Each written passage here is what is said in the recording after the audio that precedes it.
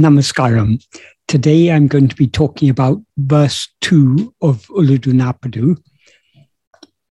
This is a relatively simple verse. It's a continuation of the previous verse. In the previous verse, verse 1, what Bhagavan said is, because we see the world, accepting one fundamental that has a power that becomes many is certainly the one best option. The picture of names and forms, the one who sees, the cohesive screen and the pervading light, all these are he who is oneself. He who is oneself, that is Tanam Avan, he here refers to the one fundamental, that is all Mudal. Mudal means something that is comes first or is fundamental. That is referring, well, he says Tanamavan, it is referring to ourself. That is, we ourselves are the one fundamental that has a power that becomes many. Bhagavan isn't asserting that this is the case. He says accepting that this is the case is the one best option. The reason it is the one best option is because we see the world. How does our seeing the world lead to this conclusion that there's just one fundamental that has the power to become many? Because we who see are one. What we see is many. So, what certainly exists is only ourself. That is, everything that we see, everything that we perceive, could be just an illusion. It could be something other than what it seems to be. And that is the case. That is what Bhagavan says is the case. So, but the one thing that cannot be an illusion, but must actually exist, that is, all other things could be just an appearance. But the one thing that must actually exist is ourself. Because if we didn't exist, we couldn't be aware of anything. The fact that we're aware is proof of our existence. We may not be what we seem to be, but we do certainly exist. So since there's one who sees many, and the many appear in waking and dream, and they disappear in sleep. In sleep, what we are aware of is only one, ourselves, nothing other than ourselves. So one best option, according to Bhagavan, is to accept that there is just one fundamental that has a power to become many, and that one fundamental is ourself. So that's what he says in the first verse. But though he says this is the one best option, it is obviously not the only option. People have so many different beliefs. Not everyone believes that everything is only one. So in the second verse, he acknowledges that there are different points of view. What he says in the second verse is, the first sentence is, Mum mudale emmatamum mukkollam. That means each matam we can loosely translate as religion. I'll explain a bit more afterwards. Each matam first accepts or first holds that there are three fundamentals. What are those three fundamentals? He makes clear in the Kalivemba version. Uڵḷadu Nāṛpadu. Uڵḷadu means world. Kartan means the doer. That refers to God. And wir means life or soul. It refers to jiva. In other words, Jagajiveshwara, the world, soul, and God. These are the three fundamentals. They're all religion, all matams, except matam is a word for which there's no exact equivalent in English. It doesn't exactly mean religion, because the Western concept of religion is somewhat different to the Indian concept. That is, Hinduism, according to the Western concept, is a religion. According to the Eastern understanding, the Indian understanding, what is called Hinduism is just a family of many different matams, many different points of view. So every matam, to qualify as a matam, something must be a point of view. It must have a certain view, a certain teaching, a certain doctrine. But also matam implies not only belief, but also a set of practices. That is, any matam entails not only a set of beliefs or teachings, but also certain practices, because a matam is not just a philosophy, it's a philosophy with a goal. The goal of all matam is moksha, liberation. Though there are diverse, different views of what is liberation, all are aiming for liberation. Some people object, no, Buddhism doesn't accept God, Jainism doesn't accept God. So many forms of Hinduism are not theistic. So how can it be said that all accept or postulate three fundamentals?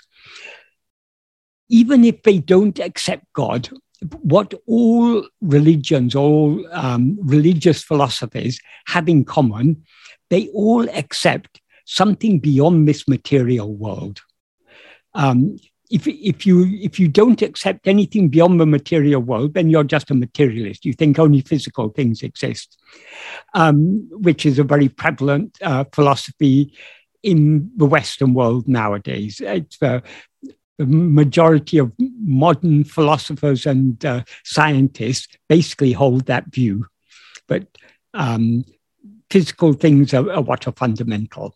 But according to any spiritual perspective, any spiritual philosophy, there is something beyond the material world. Whether you call that God or you call it moksha or nirvana or whatever it is, the name doesn't matter. There is something, some reality beyond this world, beyond the appearance of this world. So from that perspective, Bhagavan says, each matam initially accepts or holds, but there are three fundamentals. And generally those three fundamentals are what are called world, soul, and God. If you want to use some other word for God instead of God, it's something that is beyond this material world, whatever you want to call it. The names don't matter. It's just the idea, but there is something beyond these things.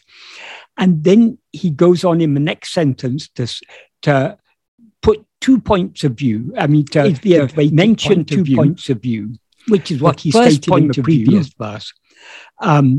Here he expresses it as O Mudalai, Mummudalai Nikum. That means one fundamental alone stands as three fundamentals. In other words, these three, God, world, soul, and God, are just in essence, in substance, they are just one fundamental. They are just appearances in the one.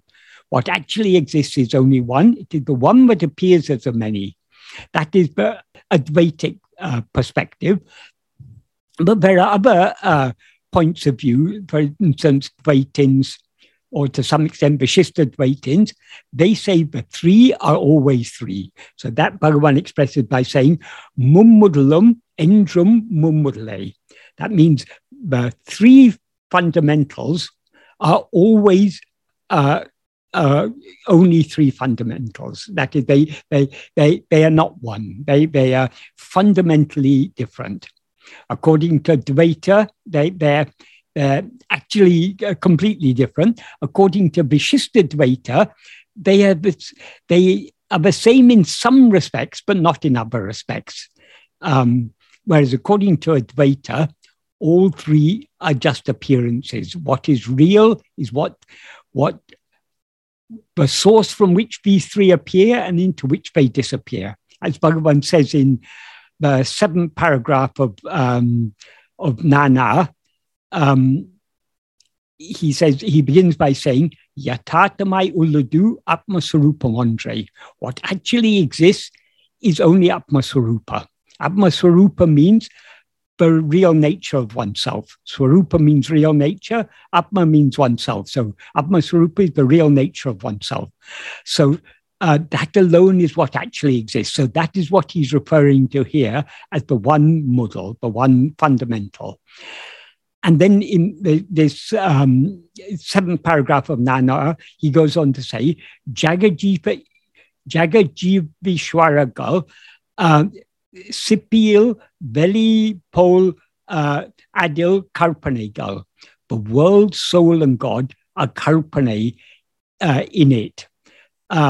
Like the silver in a shell. Karpane means their fabrication, mental creations, illusory appearances. And then he goes on to say, Ibe mundrum ekakalatil tondru, ekakalatil marikindrana. These three, appearing simultaneously, disappear simultaneously. And then he concludes by saying, Sarupame jagam. Swarupa, one's own real nature, alone is the world. Swarupa alone is I. Swarupa me nan. Swarupa alone is I. Swarupa me Ishwaran. Swarupa alone is God. So what appears as all these three is only Swarupa, is only our own real nature. Elam Shiva Swarupamam. All is only Shiva Swarupa. That is, Swarupa, our own real nature, is what is also called Shiva.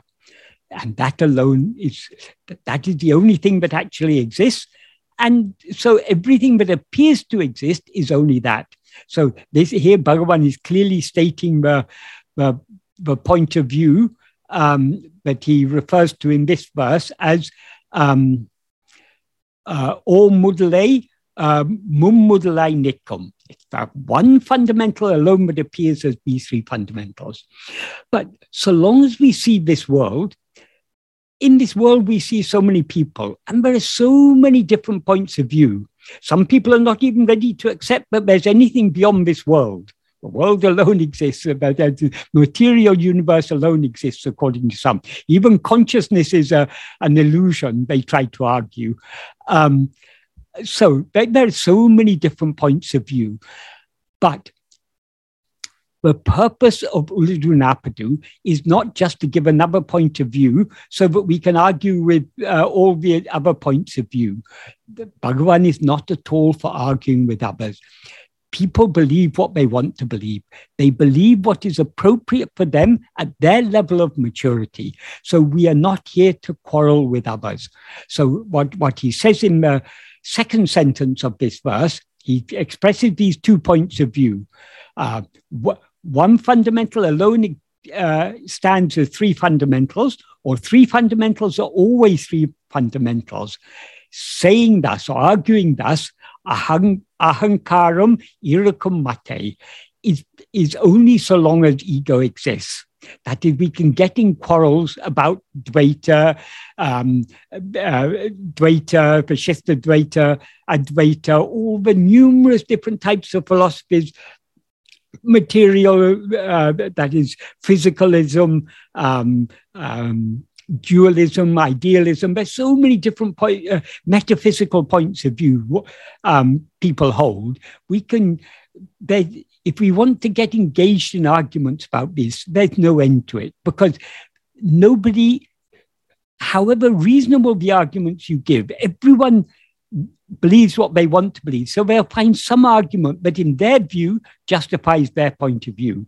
So Bhagavan was never in favor of arguing with others. When sometimes people used to come to argue with Bhagavan, generally he would keep quiet because there's no point. Bhagavan said, if you try to defeat someone in argument, you won't really convince them. They'll just go away resenting that they couldn't win the argument. If they want to have their point of view, fine, let them have their point of view. And also, as it is said in Gita, in the Bhagavad Gita, Krishna says, one shouldn't disturb the beliefs of those who are attached to karmas. That is, different people are attached to different points of view, which is suitable for them. It's not for us to go and argue against other points of view, put down other perspectives. So he concludes this verse by indicating what is the real purpose of Uḷḷadu Nāṛpadu and of all his teachings. Yan Kettu Tannilail Nitral Talai. Yan Kettu means I perishing. That means ego dying. Tannilail, in one's own state or in the state of oneself. Nitral, standing or abiding or being in one's own state. Talai. Talai literally means head. That is the best. That is the best option of all, is not to quarrel with others. If we accept what Bhagavan is teaching us here in Uḷḷadu Nāṛpadu, for example, if we accept what he says in the previous verse is the one best option, but the three fundamental, but there's one fundamental, but has a power, but appears as many. It's not the one fundamental that becomes many. That power becomes many, so the one fundamental seems to be many, but the one fundamental is always one fundamental, as he says. Nama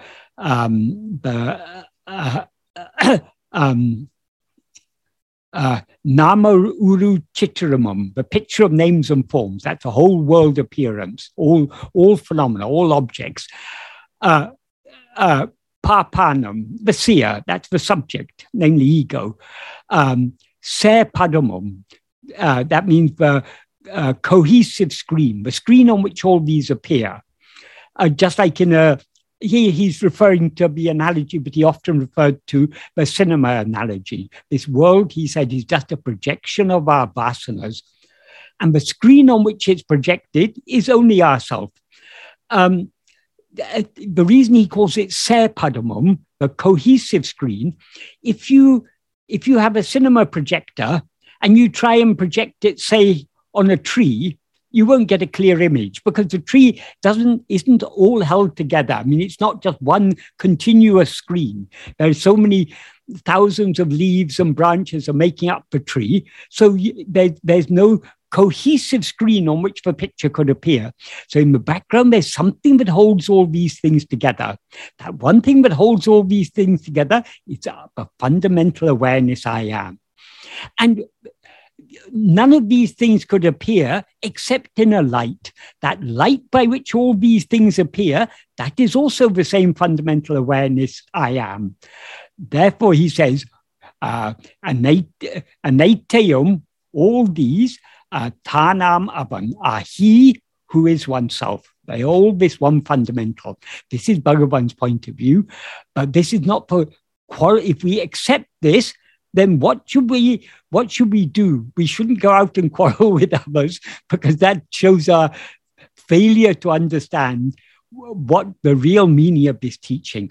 Since only one thing actually exists, if we are really convinced that one thing actually exists, we should just remain, and that one thing is only ourselves, we should just be as we actually are.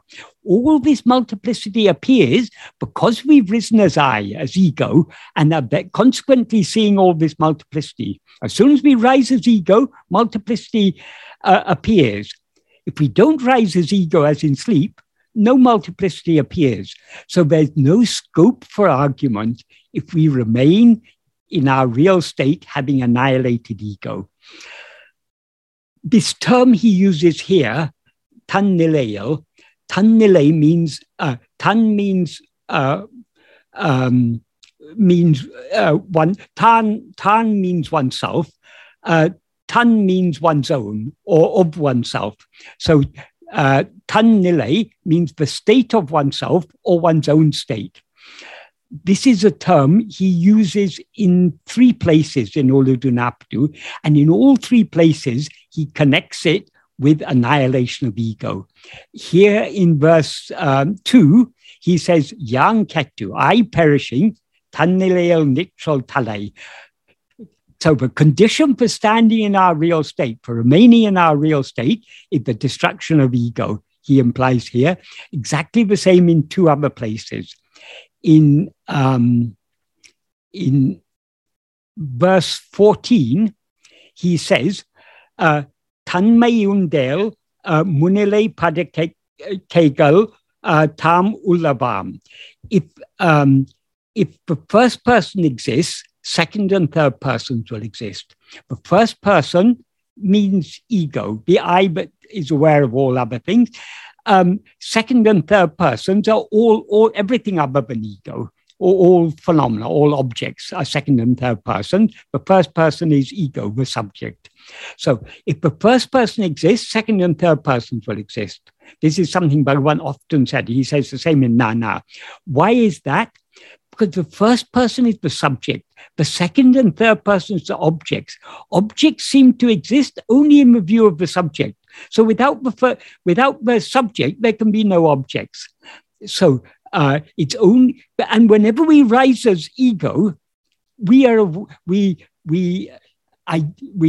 limit ourselves as a body, as a form of a body, and consequently we see so many other forms.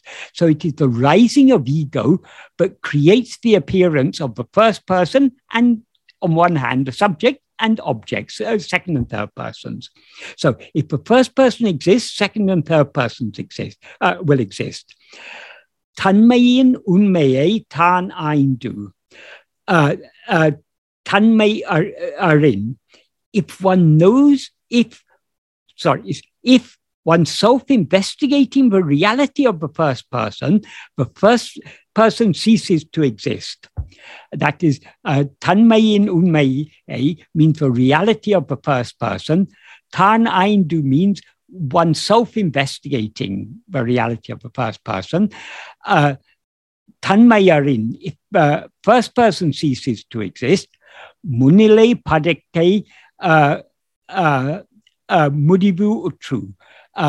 Second and third persons coming to an end. Ondrai olirum tanmeye tannile me tan.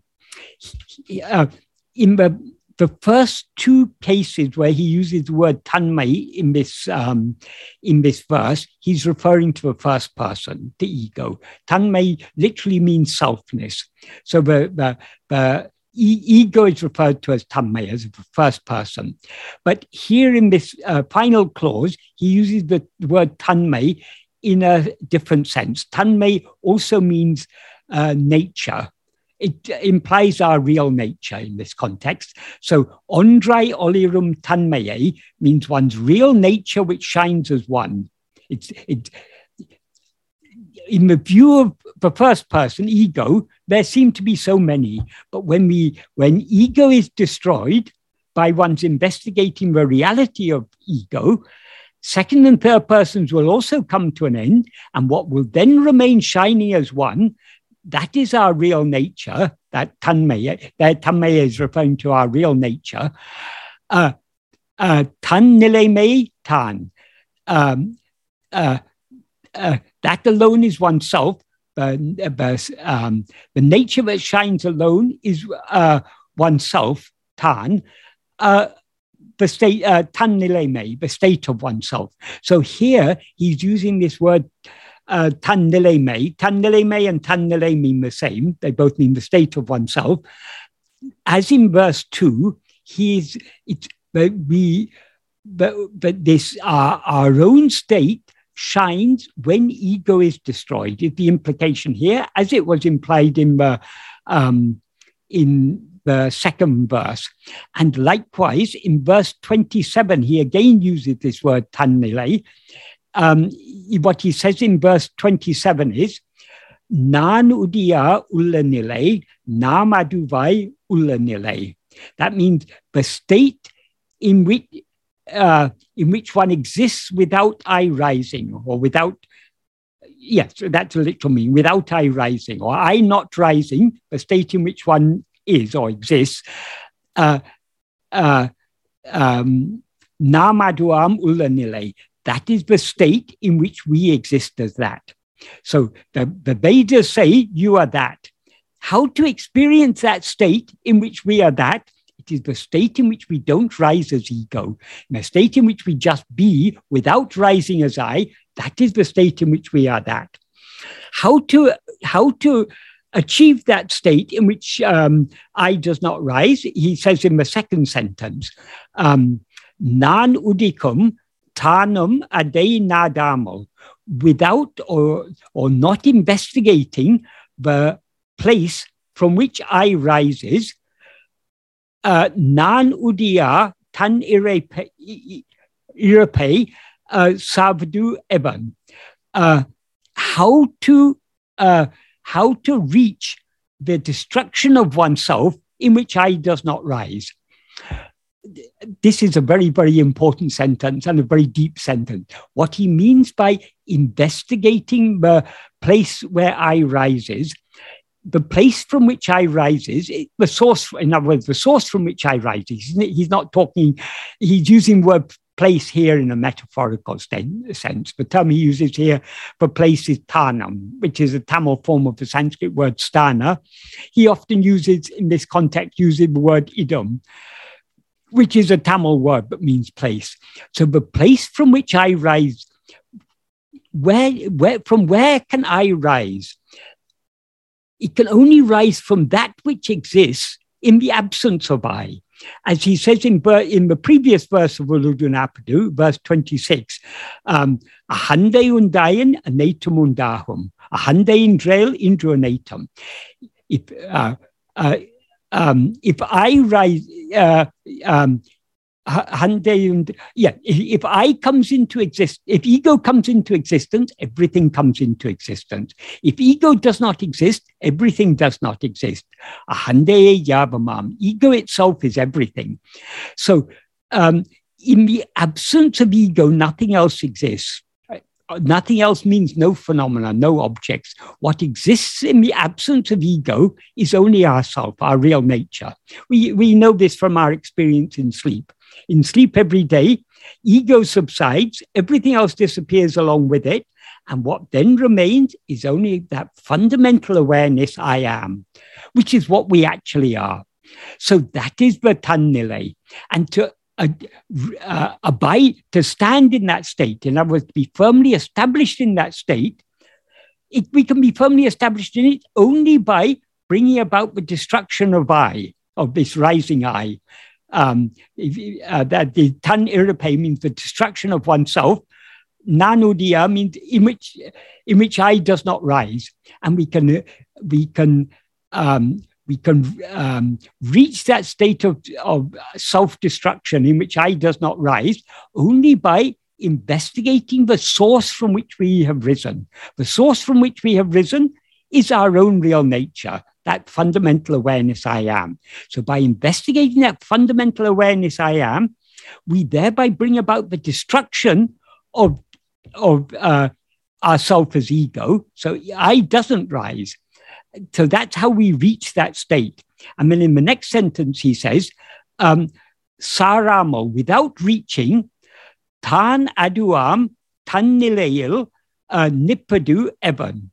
That means without reaching, implying without reaching that state of destruction of ourself, how to stand in the state of oneself, in which oneself is that.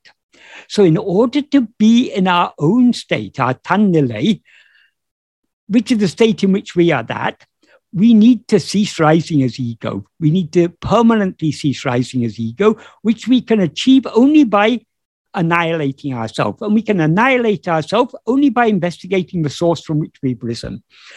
So, as I say, in all these three verses, in verses 2, 14, and 27, Bhagavan uses the same term, tannile, and in all three verses, he implies that we can be in our own state, our natural state, the state of ourself, only by yan ketu, I dying, or in this case, he says, nanudia taniripe, reaching the destruction of oneself in which I does not rise. And in that verse 14, he talks about when one investigates the reality of the first person. What he refers to there as the reality of the first person is what he refers to here as the place from which I rises. That is, from where does the illusory snake rise? It rises only from the rope. The rope is both the reality or the substance of the snake and the source. So our source is our own substance. That is what we actually are, is the source from which we've risen as ego, and it's what we always actually are because it is our own substance. So whether we call it the reality of ego or the source from which ego rises, it's the same thing. Here he refers to it as the place from which I rises. There in verse 14, he refers to it as the reality of the first person. It amounts to the same thing. So in all these three cases, he is talking about being in one's own state, and we can be in our own state only by the destruction of I. So here in this second verse, in the first verse, he clearly makes clear what is the subject of this verse, of this work, Uڵḷadu Nāṛpadu. It's about that one fundamental. And why we conclude that one fundamental? Because we see the world. From that we can infer that there is just one fundamental. But what is the benefit of inferring that there is one fundamental? To understand, but what makes all this multiplicity appear is only our rising as I. So in order to experience ourselves as that one fundamental, which is Uڵḷḷadu Nāṛpadu, Tanmaya, but it shines as one. It doesn't shine as all this multiplicity. So in order to experience that, the means is yang ketu, I must die. And as he goes on to make clear in so many other verses of Uڵḷadu Nāṛpadu, I will die only by investigating itself or investigating its own reality, the source from which it has risen. So Bhagavan, as I say, in the first verse, he's pointing out what is the ultimate reality. In this second verse, how he's indirectly implying how to experience that. In the previous verse, he said, Thana Maban, that one mudal, that one mudal, is oneself. So in order to experience ourselves as that, we must be in our own state, our tan nilai, the state of ourself as we actually are. And to be in that state, I must die. So rather than rising to quarrel with others about, or even to discuss this, there's no point in even discussing this. It's okay to discuss this with like-minded people who are interested in Bhagavan's teachings. But if people are not interested, if they're not seeking to know this, there's no point in talking about Bhagavan's teachings to those who are not interested. Bhagavan's teachings are for everyone when they are ready for it. He says in verse 17 of Upadesha Markum ner akum idundi para. This is the direct path for anyone whomsoever. But obviously, we will take to the direct path only when we are drawn to it. There's no point in telling people this is the direct path when they are not even seeking the goal that direct path leads to. The direct path leads to ourselves. So investigating ourselves is the direct path to be ourselves. But those who are interested in rising as ego and experiencing so many things in this world, no point in telling them about the direct means to cease rising as ego and remain as they actually are. So the Bhagavan's teachings are not for preaching or not for arguing with others. Bhagavan's teachings are all about practice. The simple practice he's taught us is to turn within and thereby investigate the reality of this I. When we investigate the reality of this I and investigate and know the reality of I will thereby die. That is, ego, as a separate entity, it will die and it will remain as it really is, which is that fundamental awareness I am. So here Bhagavan is clearly indicating what is the what is the purpose of this work? The purpose of this work is annihilation of ego and nothing other than that. In the next verse also, he points out but in arguing, disputing about different philosophies, different points of view is not appropriate for one who is following his path. So we are not here to quarrel or dispute with others. We are here to turn within and to annihilate ego. That is what his teachings are all about. Om Namo Bhagavate Sri Uḷḷadu Nāṛpadu. Thank you, Michael. While I wait for the questions, Michael, so some of the comments you mentioned, they reminded me of a couple of verses in Bhagavad Gita. I don't remember the exact verse number, but in one, Krishna says that you're not supposed to talk about my teachings to anyone, pretty much anyone on the street. Yes, And then in the very next verse, he goes on to say, however, if someone with interest asks about it, then you're duty-bound to answer him. Yes, exactly. For our benefit as much as for their benefit, because the more we when we talk about Bhagavan's teachings, we are the first one to be benefited because we're keeping our mind dwelling on his teachings, on the need to turn within, which is what his teachings are all about. Right. But in our enthusiasm, we shouldn't be going and telling people who are not interested. Right. And also, we don't want to be seen, we don't want to be correcting other people, thinking that this is the way to do things. Yes. Everyone is following the path that is suited to them. Bhagavan, who is guiding us, who has brought us to his path, he is guiding everyone in the appropriate way at their own level. So we are not to interfere in his work. Let him guide everyone. He knows how has he brought us to his path. That is the greatest miracle of all. If he can bring even us to his path, he can easily bring others to his path. But he is infinitely patient. Paramayam Buddhara. He is the hill of patience, as he beautifully describes in that Ksharamamala. So he has infinite patience. So he will unfailingly bring everyone to his path. And those who have entered his path, he will bring us to the final goal of the dissolution of I. But he doesn't, he never forces things. He lets things go on at their own pace. He is a very patient gardener. He sows the seed and he nurtures it, takes care of it, but he patiently waits for it to grow into a full grown plant that bears fruit, the fruit of moksha, the fruit of annihilation of ego. That's right. Well said. Thank you, Michael. So Mari, go ahead, please. Yes, I have a question because you talked about the razor's edge as it being not going to Manolaya. Yes. And also, but what I don't understand is that you also said that it shouldn't be a negative path in the sense like that it shouldn't be not paying attention to other things, but more paying attention to ourselves.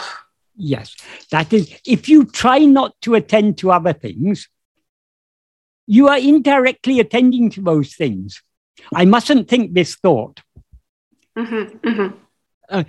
Sadhguru used to give an example. If a doctor gives you a medicine and say, if you take this, when you take this medicine, do not think of a monkey. Every time you want to take the medicine, you'll remember the doctor's instruction. I shouldn't think of a monkey. You will never be able to take the medicine because every time you want to take it, you think of a monkey. A wise doctor won't tell you, don't think of a monkey. A wise doctor will say, whenever you take this medicine, think of an elephant. If you're thinking of an elephant, then your mind is taken away from the thought of a monkey. Likewise, Bhagavan tells us, don't do neti-neti. Bhagavan doesn't ask us to reject all these things. He doesn't even ask us to bother about thoughts. in the 6th paragraph of Nana, he says, however many thoughts rise, so what? So he's not asking us to reject thought. He asks us to do one thing and one thing alone. Hold on to I. To the extent to which we hold on to I, we are thereby letting go of other things. And the thoughts don't come and hold us. The thoughts appear because we hold them. Mm-hmm. So this is a positive path. We're holding on to I. By holding on to I, we are remaining balanced on the razor's edge. We are not allowing our attention to slip away into thoughts, and we're not allowing ourselves to merge back into layer, because we're holding on to the original light that shines throughout all states. So this is how we remain balanced between these two, that is avoiding both layer on the one hand and thinking about other things on the other hand, simply by holding on to I. So this is the true samadhi. One of the meanings of samadhi, or one of their interpretations of samadhi, it may not be the original etymology, but samadhi means samadhi. Sama means balance, in equilibrium. So the mind is in equilibrium, balancing on that razor's edge, without slipping one side into layer or the other side into thought. It remains balanced in tannile, in our own state of just being as we actually are. Okay. Yeah, I had misunderstood the razor's edge. I thought it was a little bit of Manoleya and a little bit of, I don't know. No, it is. It's a very, very fine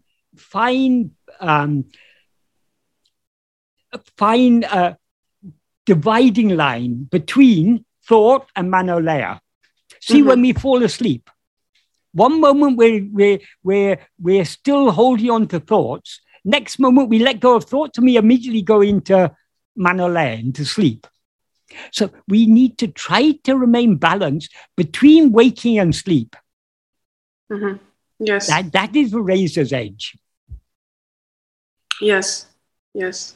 And actually, is there a difference? Like if we slept forever and samadhi, like... No, that is what is called moksha, or turiya, the fourth, that is eternal sleep. Mm-hmm. Even now we are in eternal sleep, but we don't recognize that we're in eternal sleep because we're not looking at ourselves, we're looking outside.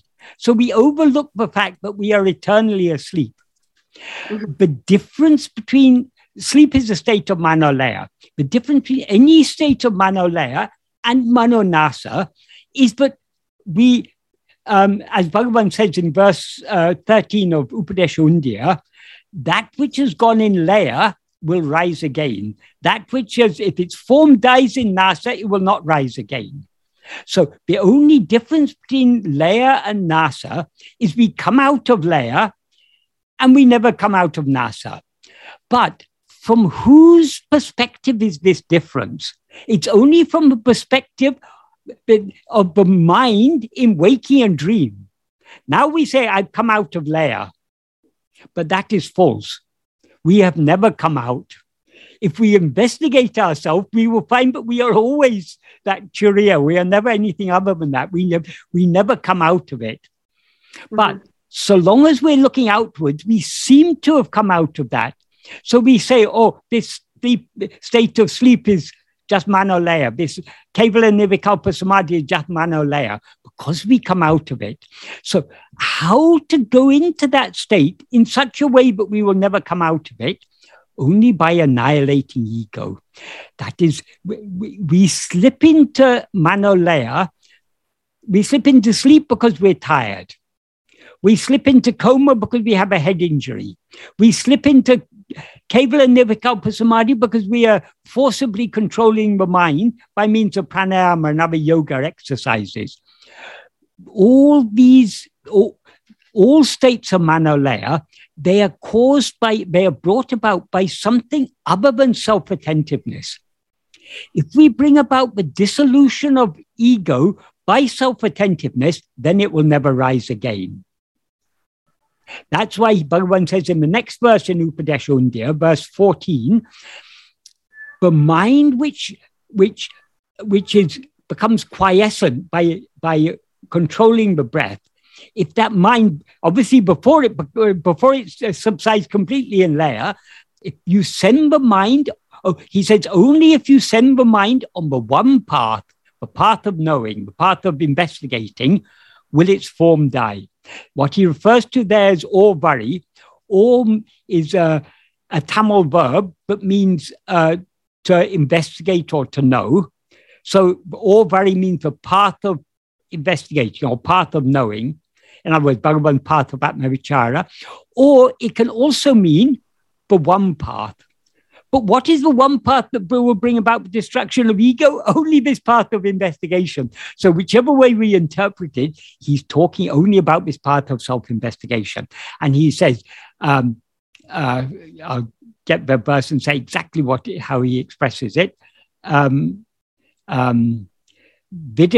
orvari, he says, if you send the mind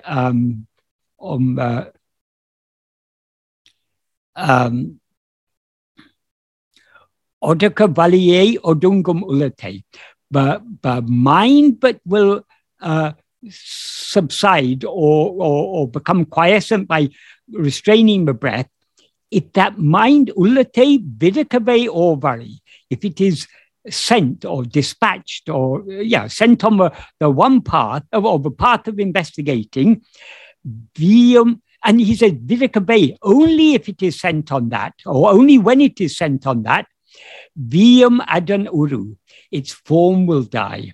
So its form will perish or die only if it is sent on this path of self-investigation.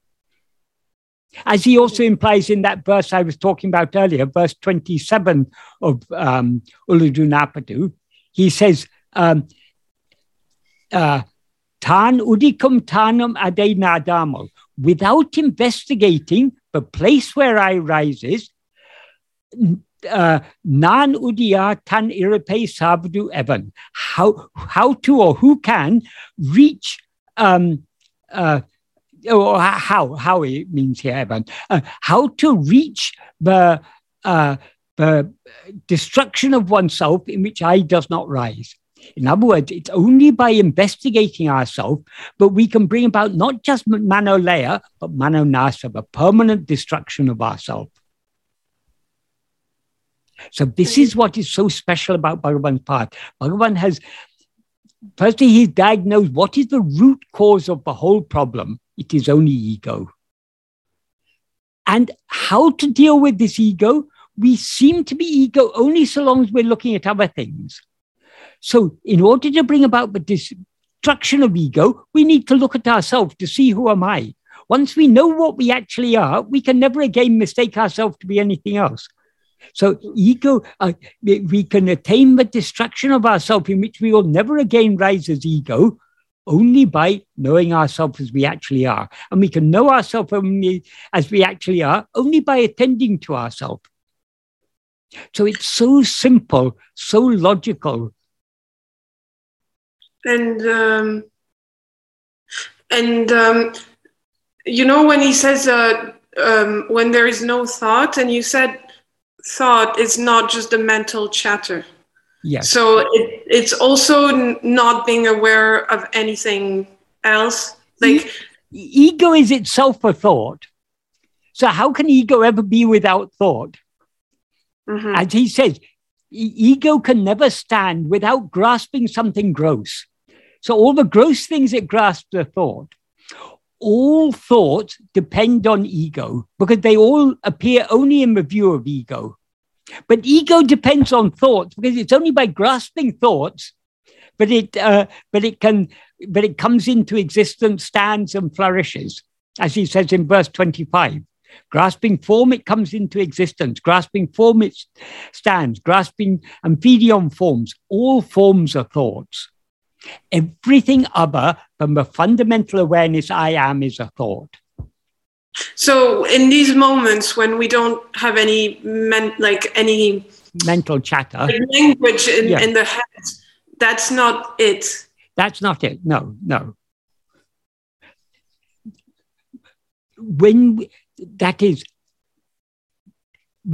So long as we're aware of anything we were not aware of in sleep, we are still not in our own state. Because so long as we're aware of anything, however subtle it may be, if we're aware of the passing of time or anything other than I am, if we're aware of, we are not in that state. When we're aware of I am alone, that is the state of pure awareness. As soon as we as ego experience ourselves as pure awareness, we cease to be ego. Because ego is what? Ego is the impure awareness, I am this body.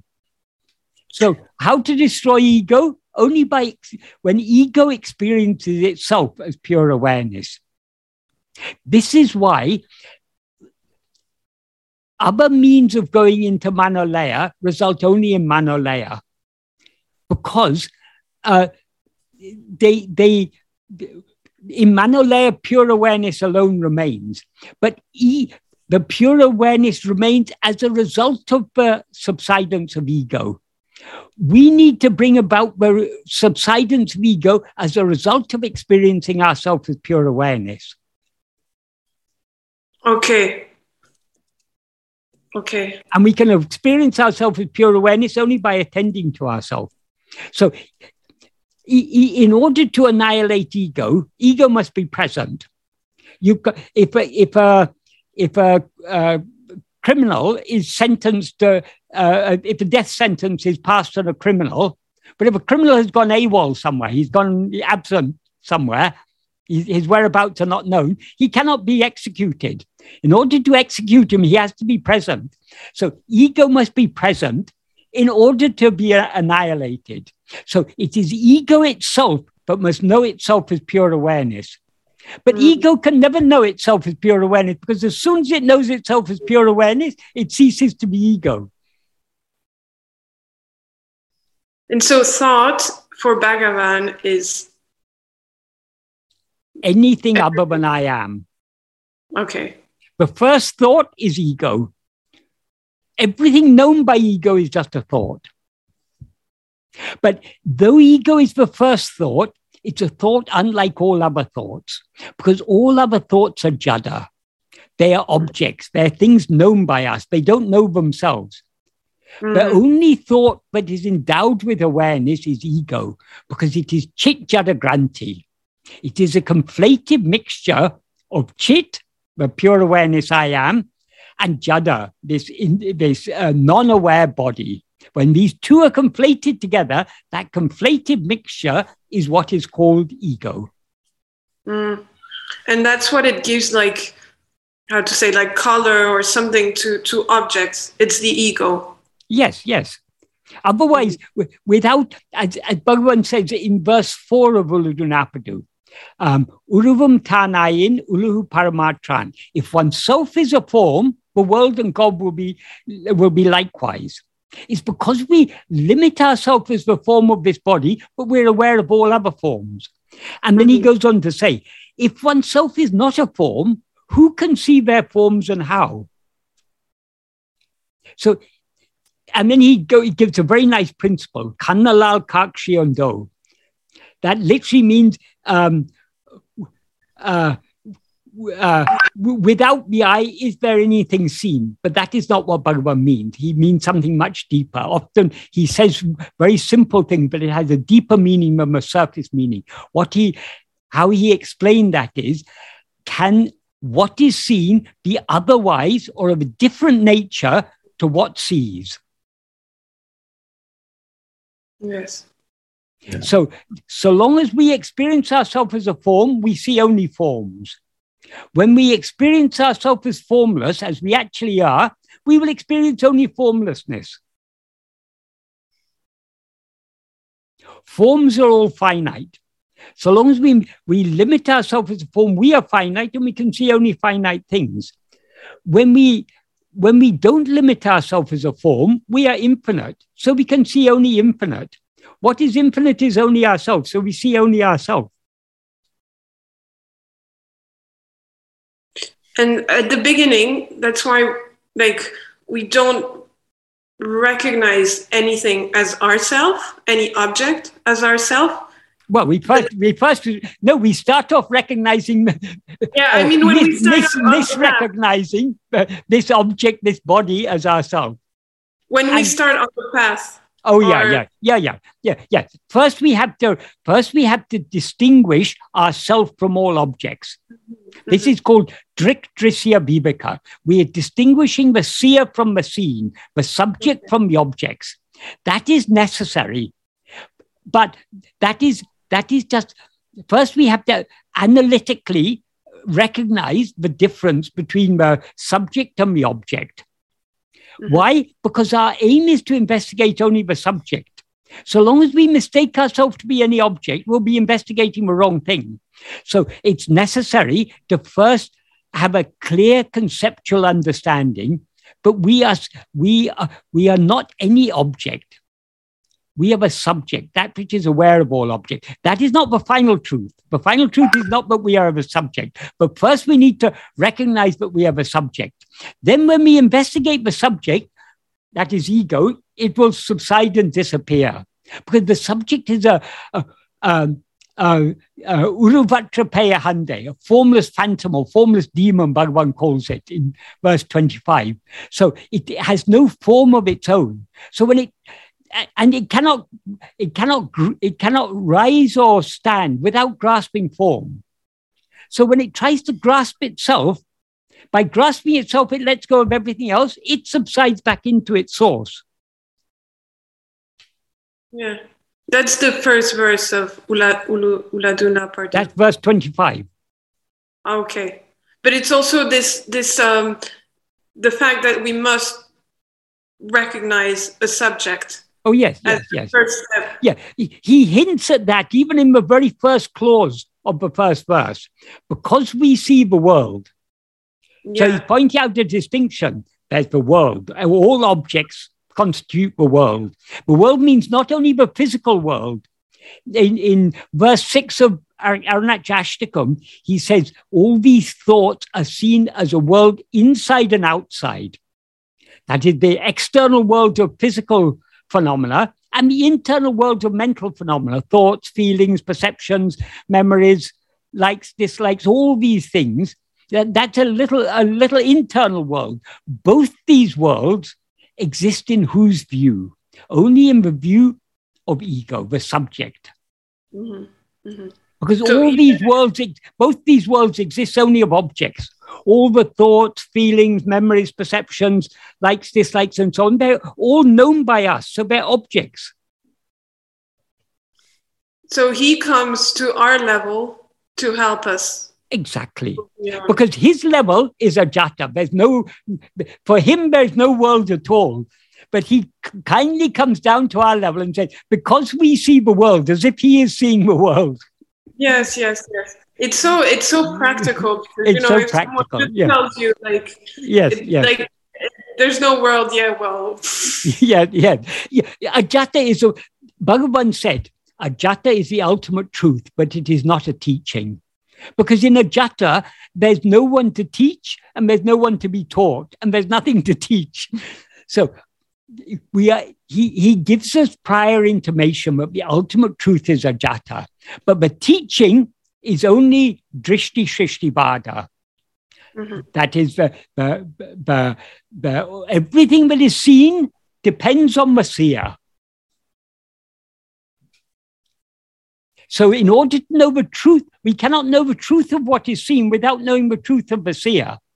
And if we know the truth, the reality of the seer, if one investigates the truth, if one knows oneself by investigating the reality of the first person will cease to exist and second and third persons will cease to exist, as he says in verse 14. So he's emphasizing the same thing.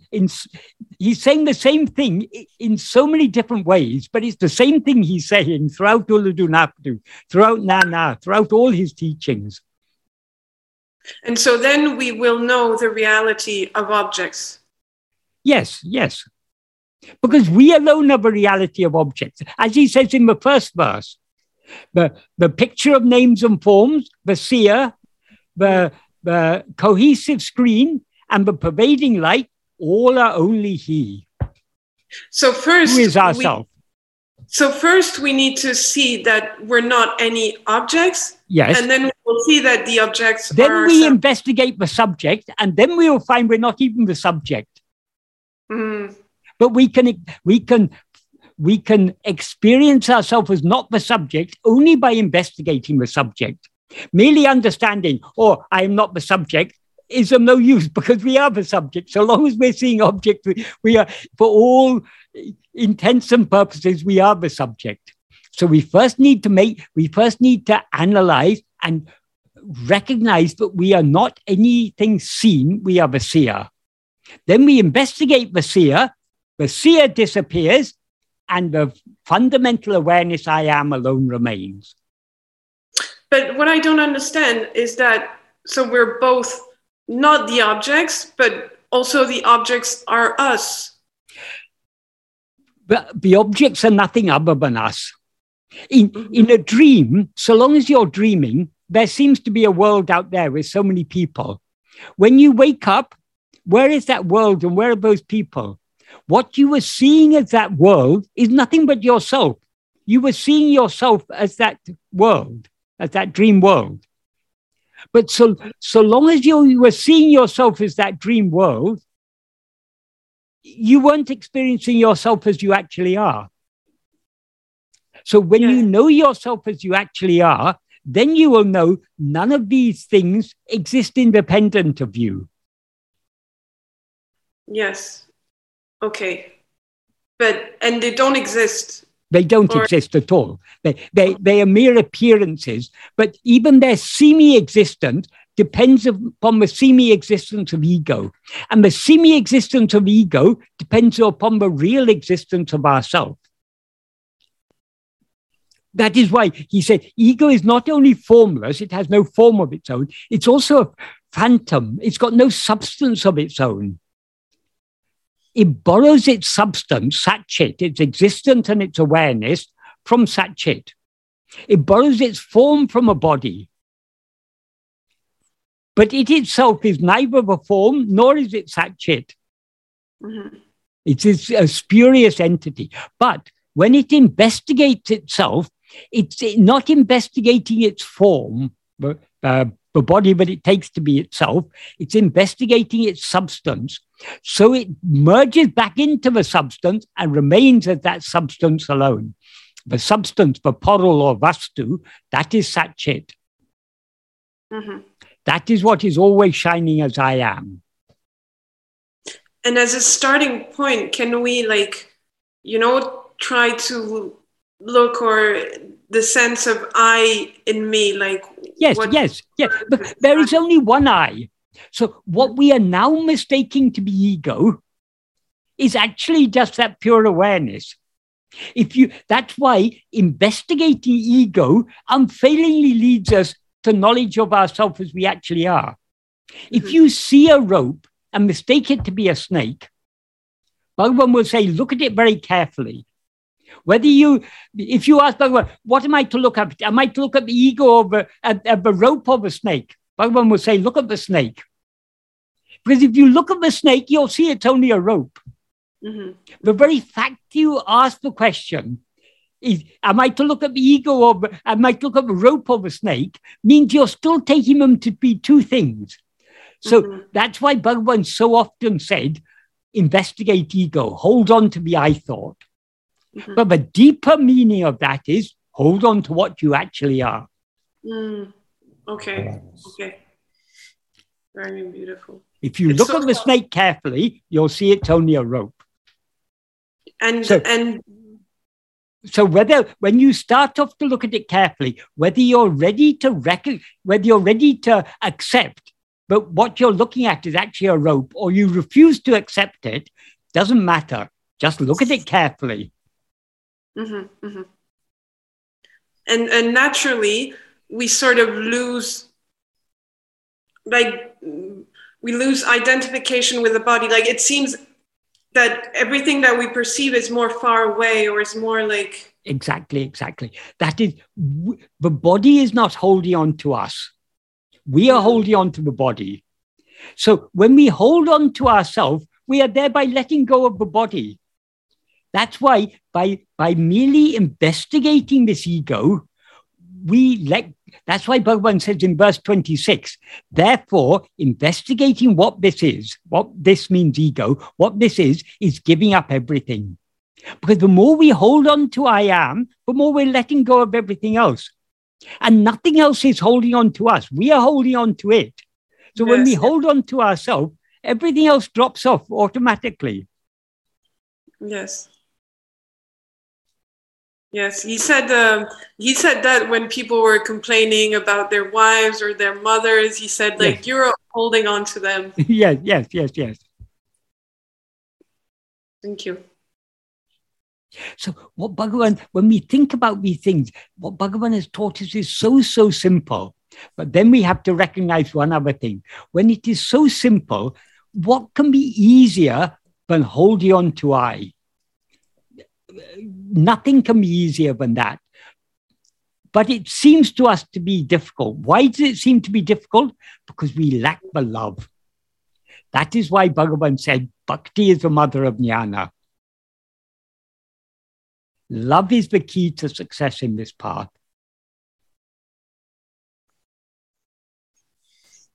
If we could love him as much as he loves us. Yes. Whatever little love we have for him is love that he has given us, and it's a infinitesimal fraction of the infinite love that he has for us as himself. So if we want to love him as he loves us, we must be willing to give ourselves wholly to him. So love is both the means and the goal. Amburu lalipol, amburu vunilene, ambai karitarala. Melt me as love, in you the form of love. So we must be willing to give ourselves wholly to him. Then only he'll melt us. So long as we want to hold on to our separate individuality, of course, he's always drawing us deeper and deeper within, but he won't force this upon us.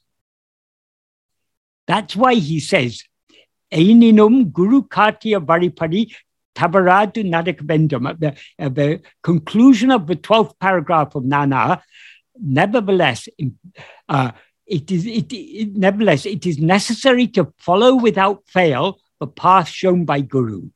Because our willingness is necessary.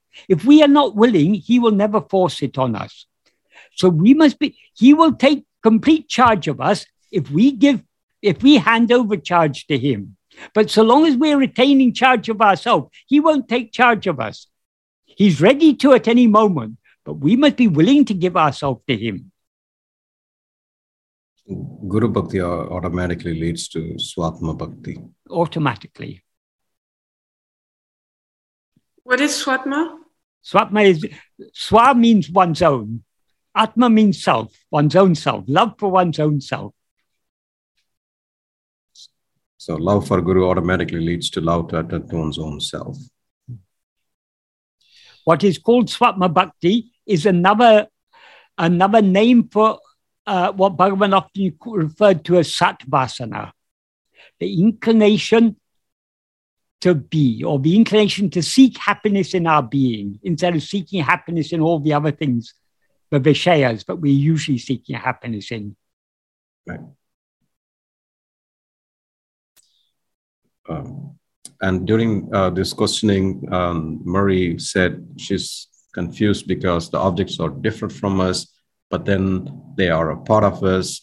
So I think these are very well addressed in the first 100 verses or so of Guru Vasha Kove, where he first says how the world has to be considered as unreal, but then after some time, as we are absorbed more and more in the self, then we come to consider the world as none different than us. But that's a latter evolution in our perception. Yeah.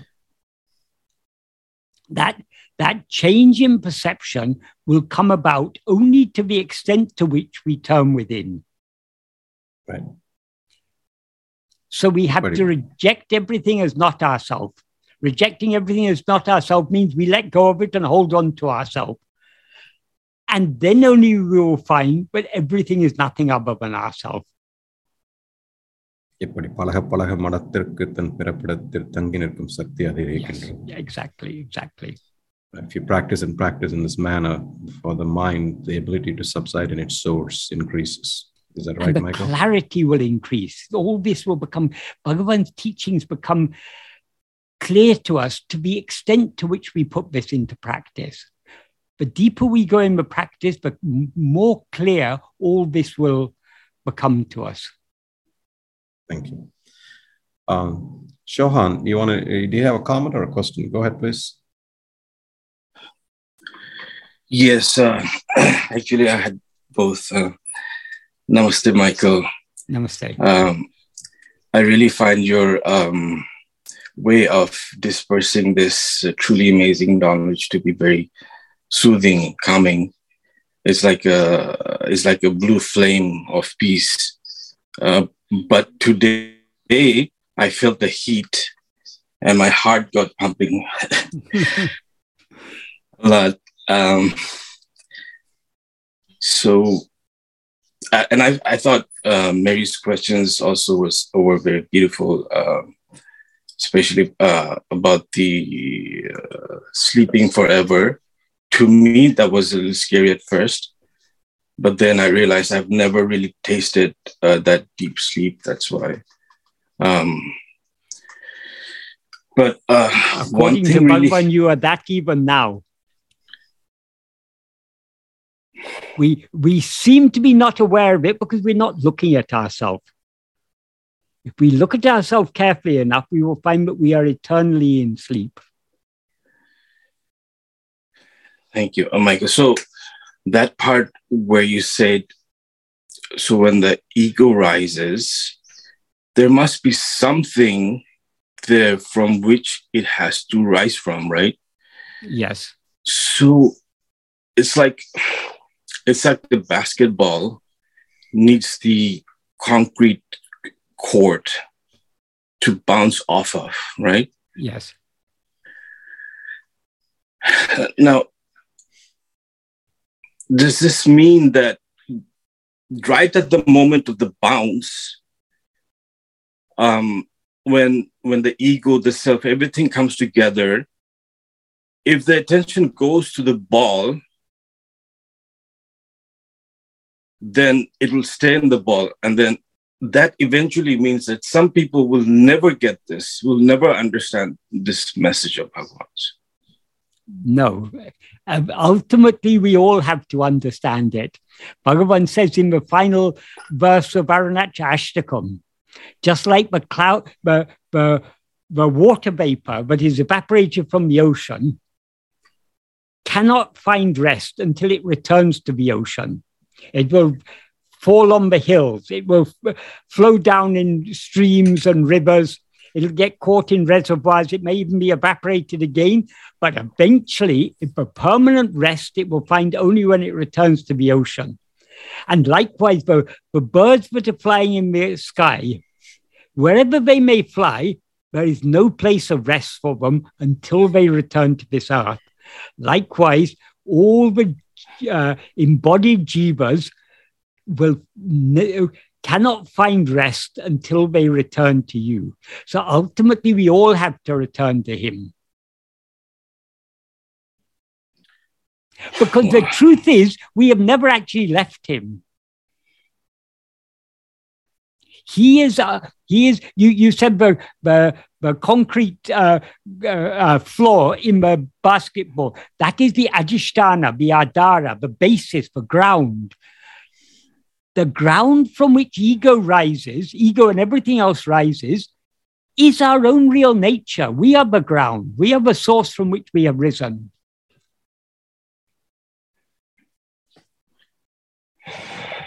That is why pure awareness is not only our source, it's also our substance. It's what we actually are.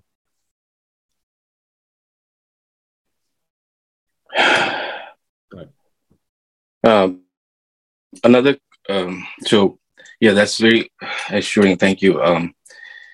Another thing, Michael, is since you said it's all made of the same substance, right? Yes. So when we look at the ego substance, we are getting confused because we're just stuck at that level. The ego substance is the only substance there is. The substance of ego is I am. There's substance and there's form. The substance is I am. The form is what we take us, whatever we take ourselves to be. Yes. But even when we take ourselves to be some form, we never cease to be the substance. Yes. The gold ornaments may identify themselves. I am a ring. I am a bangle. I am a necklace. But whatever form they identify and claim, I am this. The truth is, what they are is only gold and nothing but gold. So thank you, Michael. So my final question is it worth it? So like you said, we can discuss between ourselves, like-minded, right, on this path. Yes. So that is something good. So that means some patterns or things exist in this universe that is good, that is on the path. So relatively speaking, ultimately, that is, by talking about these things, this is a support to us. This encourages us.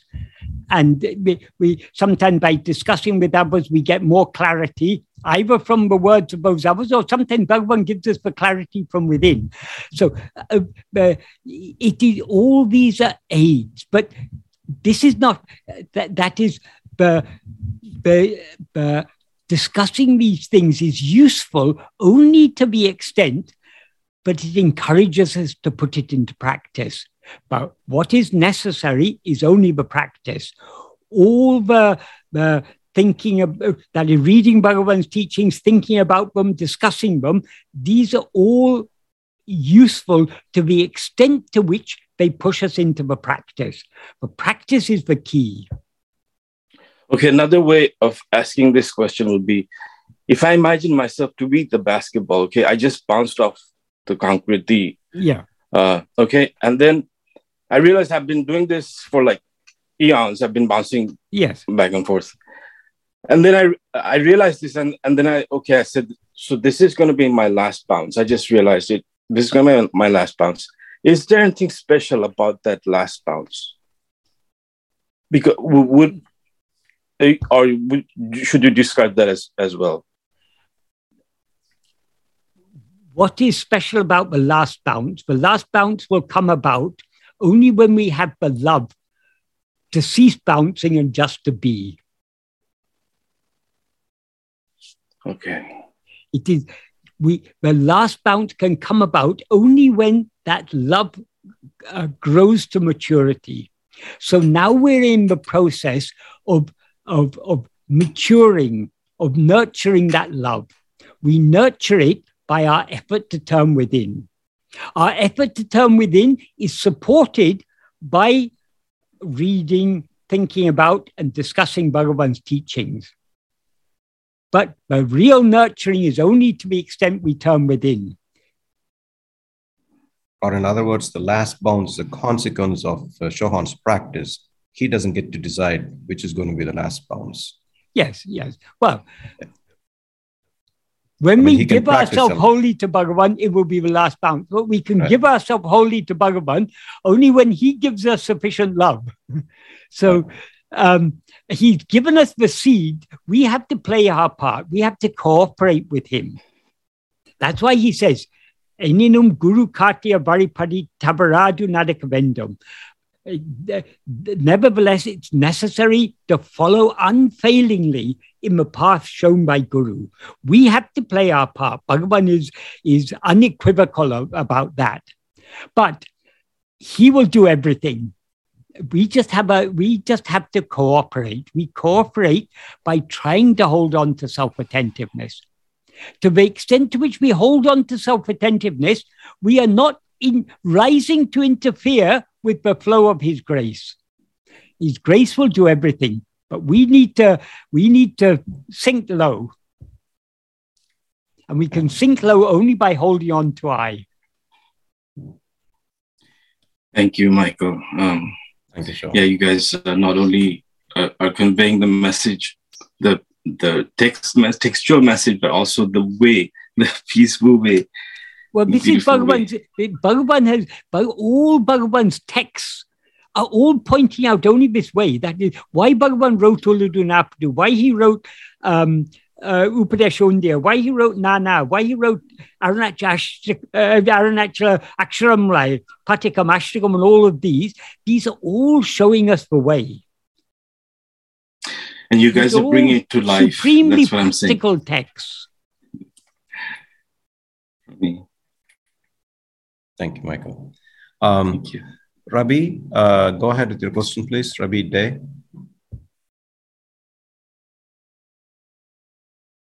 Hi, Michael. Namaste. So my question is, I've often wondered, in Vedanta, we talk about three states, waking, sleep, and deep sleep, or dream sleep and deep sleep. But there is also another sleep that's so-called the light sleep when you're not dreaming. And that's distinguished between, that's different from deep sleep. So what happens to our awareness and our ego in the light, non-dreaming sleep? If either you're asleep or you're dreaming, there's no halfway in between. If you're aware of anything other than yourself, that is a dream. If you're aware of yourself alone, that is sleep. So light sleep is also, if you're not dreaming and if you're not awake, then you are in deep sleep. Yes, in that sense. Yes. Okay. Yes. That is these neuroscientists who put electrodes on your brain or scan your brain may classify different levels of sleep or whatever. That need not concern us. We are talking about our actual experience. Right. I've started wearing this Fitbit. Our actual experience is there are three states. In fact, but even these three states are actually only two states. Because what we take to be waking is actually just a dream. That's right. So there's only dream and sleep. Sleep is our real state. Dream is just an appearance. Remove the appearance and the real state remains. Then sleep is, when the name of sleep is changed from sleep to turiya. Actually, it's the same state. Why we call it sleep? Because so long as we are dreaming, the sleep seems to be temporary. So we call it an imperfect state. If we know the reality of sleep, we will know it is eternal. We never come out of it. Right. Because we are that itself. That sleep, that turiya, is our own real nature. We are never anything other than that. And since we are immutable, we can never come out of it. True. The real That's why the ultimate truth has to be ajata. But for practical purposes, we need to accept drishti shrishti vada. We need to accept, yes, I do seem to be dreaming now. So long as I'm dreaming, I have a problem. How to solve this problem? To know what I actually am. How to know what I actually am? I need to investigate myself. Right. When you talk about this drishya viveka, and there the seer is the ego or the real self, because this ego, real self only sees itself and nothing else. Yes. So the subject, the seer, is ego. Okay. When ego sees itself, then it remains as pure awareness, which is the reality of the subject. Tanmayin unmayai, the reality of the first person. So why do we investigate the first person? It's not to know the first person, it's to know the reality of the first person. Right. Who am I? Who actually am I? And when does this realization becomes permanent? Meaning, Nittamam Mukti Nilay, Bhagavan says in verse 38 of Uḷḷadu Nāṛpadu, it's already permanent. Okay. It seems to be, we seem to be in bondage because we're not looking at ourselves. Sure. If we look at ourselves, we'll see that we're eternally liberated. That's right. We are perfect as is. Yes, yes. Full and perfect. But there's no use saying we are perfect. Right. When problems come, then we don't feel so perfect, do we? No. Life will continue throwing problems at us until we stop saying I am perfect and be perfect. Right. Yeah, that is the soul struggle. Merely say I am perfect or I am not this body, I am Brahman. That's mere superficial mental activity. We cannot know Brahman by saying I am Brahman. The state in which we do not rise to say anything, that is the state in which we are that, as he says in verse 27. Bhagavan has expressed it so beautifully in so many ways. Very true. Very true. It's we that are not. We are the whole problem. And we are the solution to the problem. Yeah. Thank you, Michael. We have a problem because we're not looking at ourselves. If we look at ourselves, we will find we have a solution to the problem. Right. Good.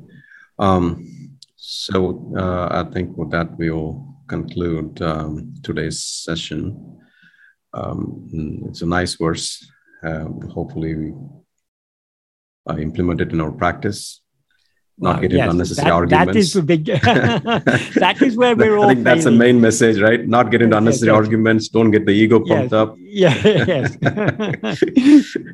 And practice more and more. Exactly. Michael, is it bad to get attached to these satsangs? Get attached to what? To these satsangs. It is better to be attached to Bhagavan's teachings than to be attached to anything else. But the reason being attached to Bhagavan's teaching is beneficial is that it encourages us to turn within. But if we're just holding on to the words without turning within, then we're missing the point. The whole purpose of Bhagavan's teachings, as Bhagavan says, all the texts say that for attaining mukti, it's necessary to bring about the subjugation of the mind. When this truth is known, what's the use of going on and on reading? That is, Bhagavan isn't discouraging us studying his works. He's discouraging endless reading of more and more books. But we should focus on only the few texts, Bhagavan's original works, and a few other texts if we like, but mainly Bhagavan's works we should focus on. But we focus on these not because you can never get Brahmanyana from Uḷḷadu Nāṛpadu or from Aksharamamlaya or from Upadesha. These texts show us where we can get it. We can get it only within ourselves. So these texts are beneficial because they're constantly pointing our attention back at ourselves. Om Namo Bhagavate Sri Arunachalamaya.